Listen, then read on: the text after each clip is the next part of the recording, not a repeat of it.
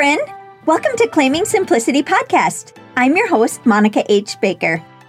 Are you feeling tired and overwhelmed as a mom working paycheck to paycheck, wanting to get out of debt and enjoy your family? I was too. And I realized if I was going to put God and family first, I had to stop spending all of my time at work. So I created a simplified life plan that allowed me to get out of debt, scale back my career, and still be able to live fruitfully. But with more purpose and time than ever before, and I never looked back. Inside this podcast, you will learn how to simplify your home and finances, learn simple routines, personal development, and connect your faith. I'm so grateful you're here. If you're ready to create a simplified life that you dreamed of, you are in the right place. Hey there. Thanks for coming back for another episode. I'm so happy you're here. I really, really appreciate you. So, I think I mentioned last week on the episode that we were putting our house up for sale. So it went on the market on Friday, and within a couple days it was sold. So this is going to be a whirlwind. But anyways, I know you're probably not thinking about growing seeds right now, or probably even planting your garden, depending on where you are in the world. But I just want to give you this tip to save money so you can start preserving your own food on a lower budget. Over the years, I gathered a large amount of canning jars, but when I first started preserving food, I couldn't afford to buy jars. Thankfully, I knew several people who canned in the past, and they were happy to get rid of their jars because they didn't preserve food anymore. I would also find them at garage sales and thrift stores. Now, this was before 2020. I mean, even 10 years ago, people were not looking for jars.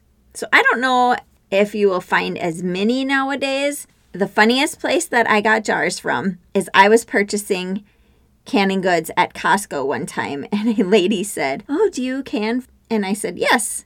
And she goes, "I have a ton of jars I just want to get rid of." And so she gave me her number, and I got jars from her. So that was probably the most unusual place that I got them from. But when you're looking for jars, just make sure that you run your finger on the top of the jars and make sure there are no cracks, because otherwise your jars will not seal. When I started making kombucha last year, I needed a large amount of gallon glass jars. And I got all those jars for free. And if you're looking for gallon jars, you could get as many as you want for free. At first, I bought a gallon jar of pickles from the store because that was actually cheaper than ordering a plain jar. Of course, my family couldn't eat those pickles because they have been so spoiled with my homemade crispy dill pickles.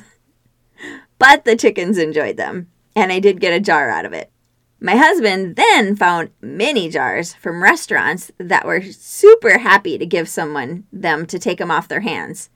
So if you're looking for jars, start there, and you may find more than you dreamed of. Also, some of his coworkers said that bars also will have large jars that they would be happy to get rid of. So try some restaurants or bars. And then also, I just found this out recently, but if you buy the Aldi Alfredo or spaghetti sauce, those jars have measurements on the outside of them.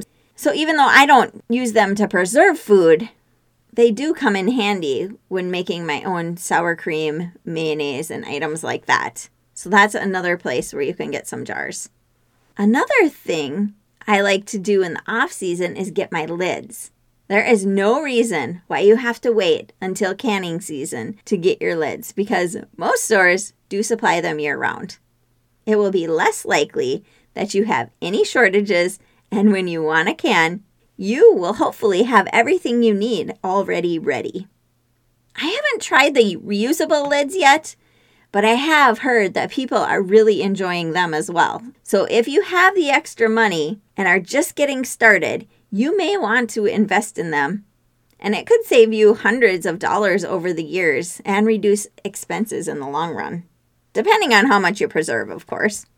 I hope you enjoyed this podcast. If you know anyone else that wants to learn to save money, reduce expenses, and grow their own food, please share this podcast with them. Thanks for being here. And if there are any specific topics you want to learn about, please go to my website at claimingsimplicity.com and send me a message. I would love to hear from you. Blessings, friend. See you next time.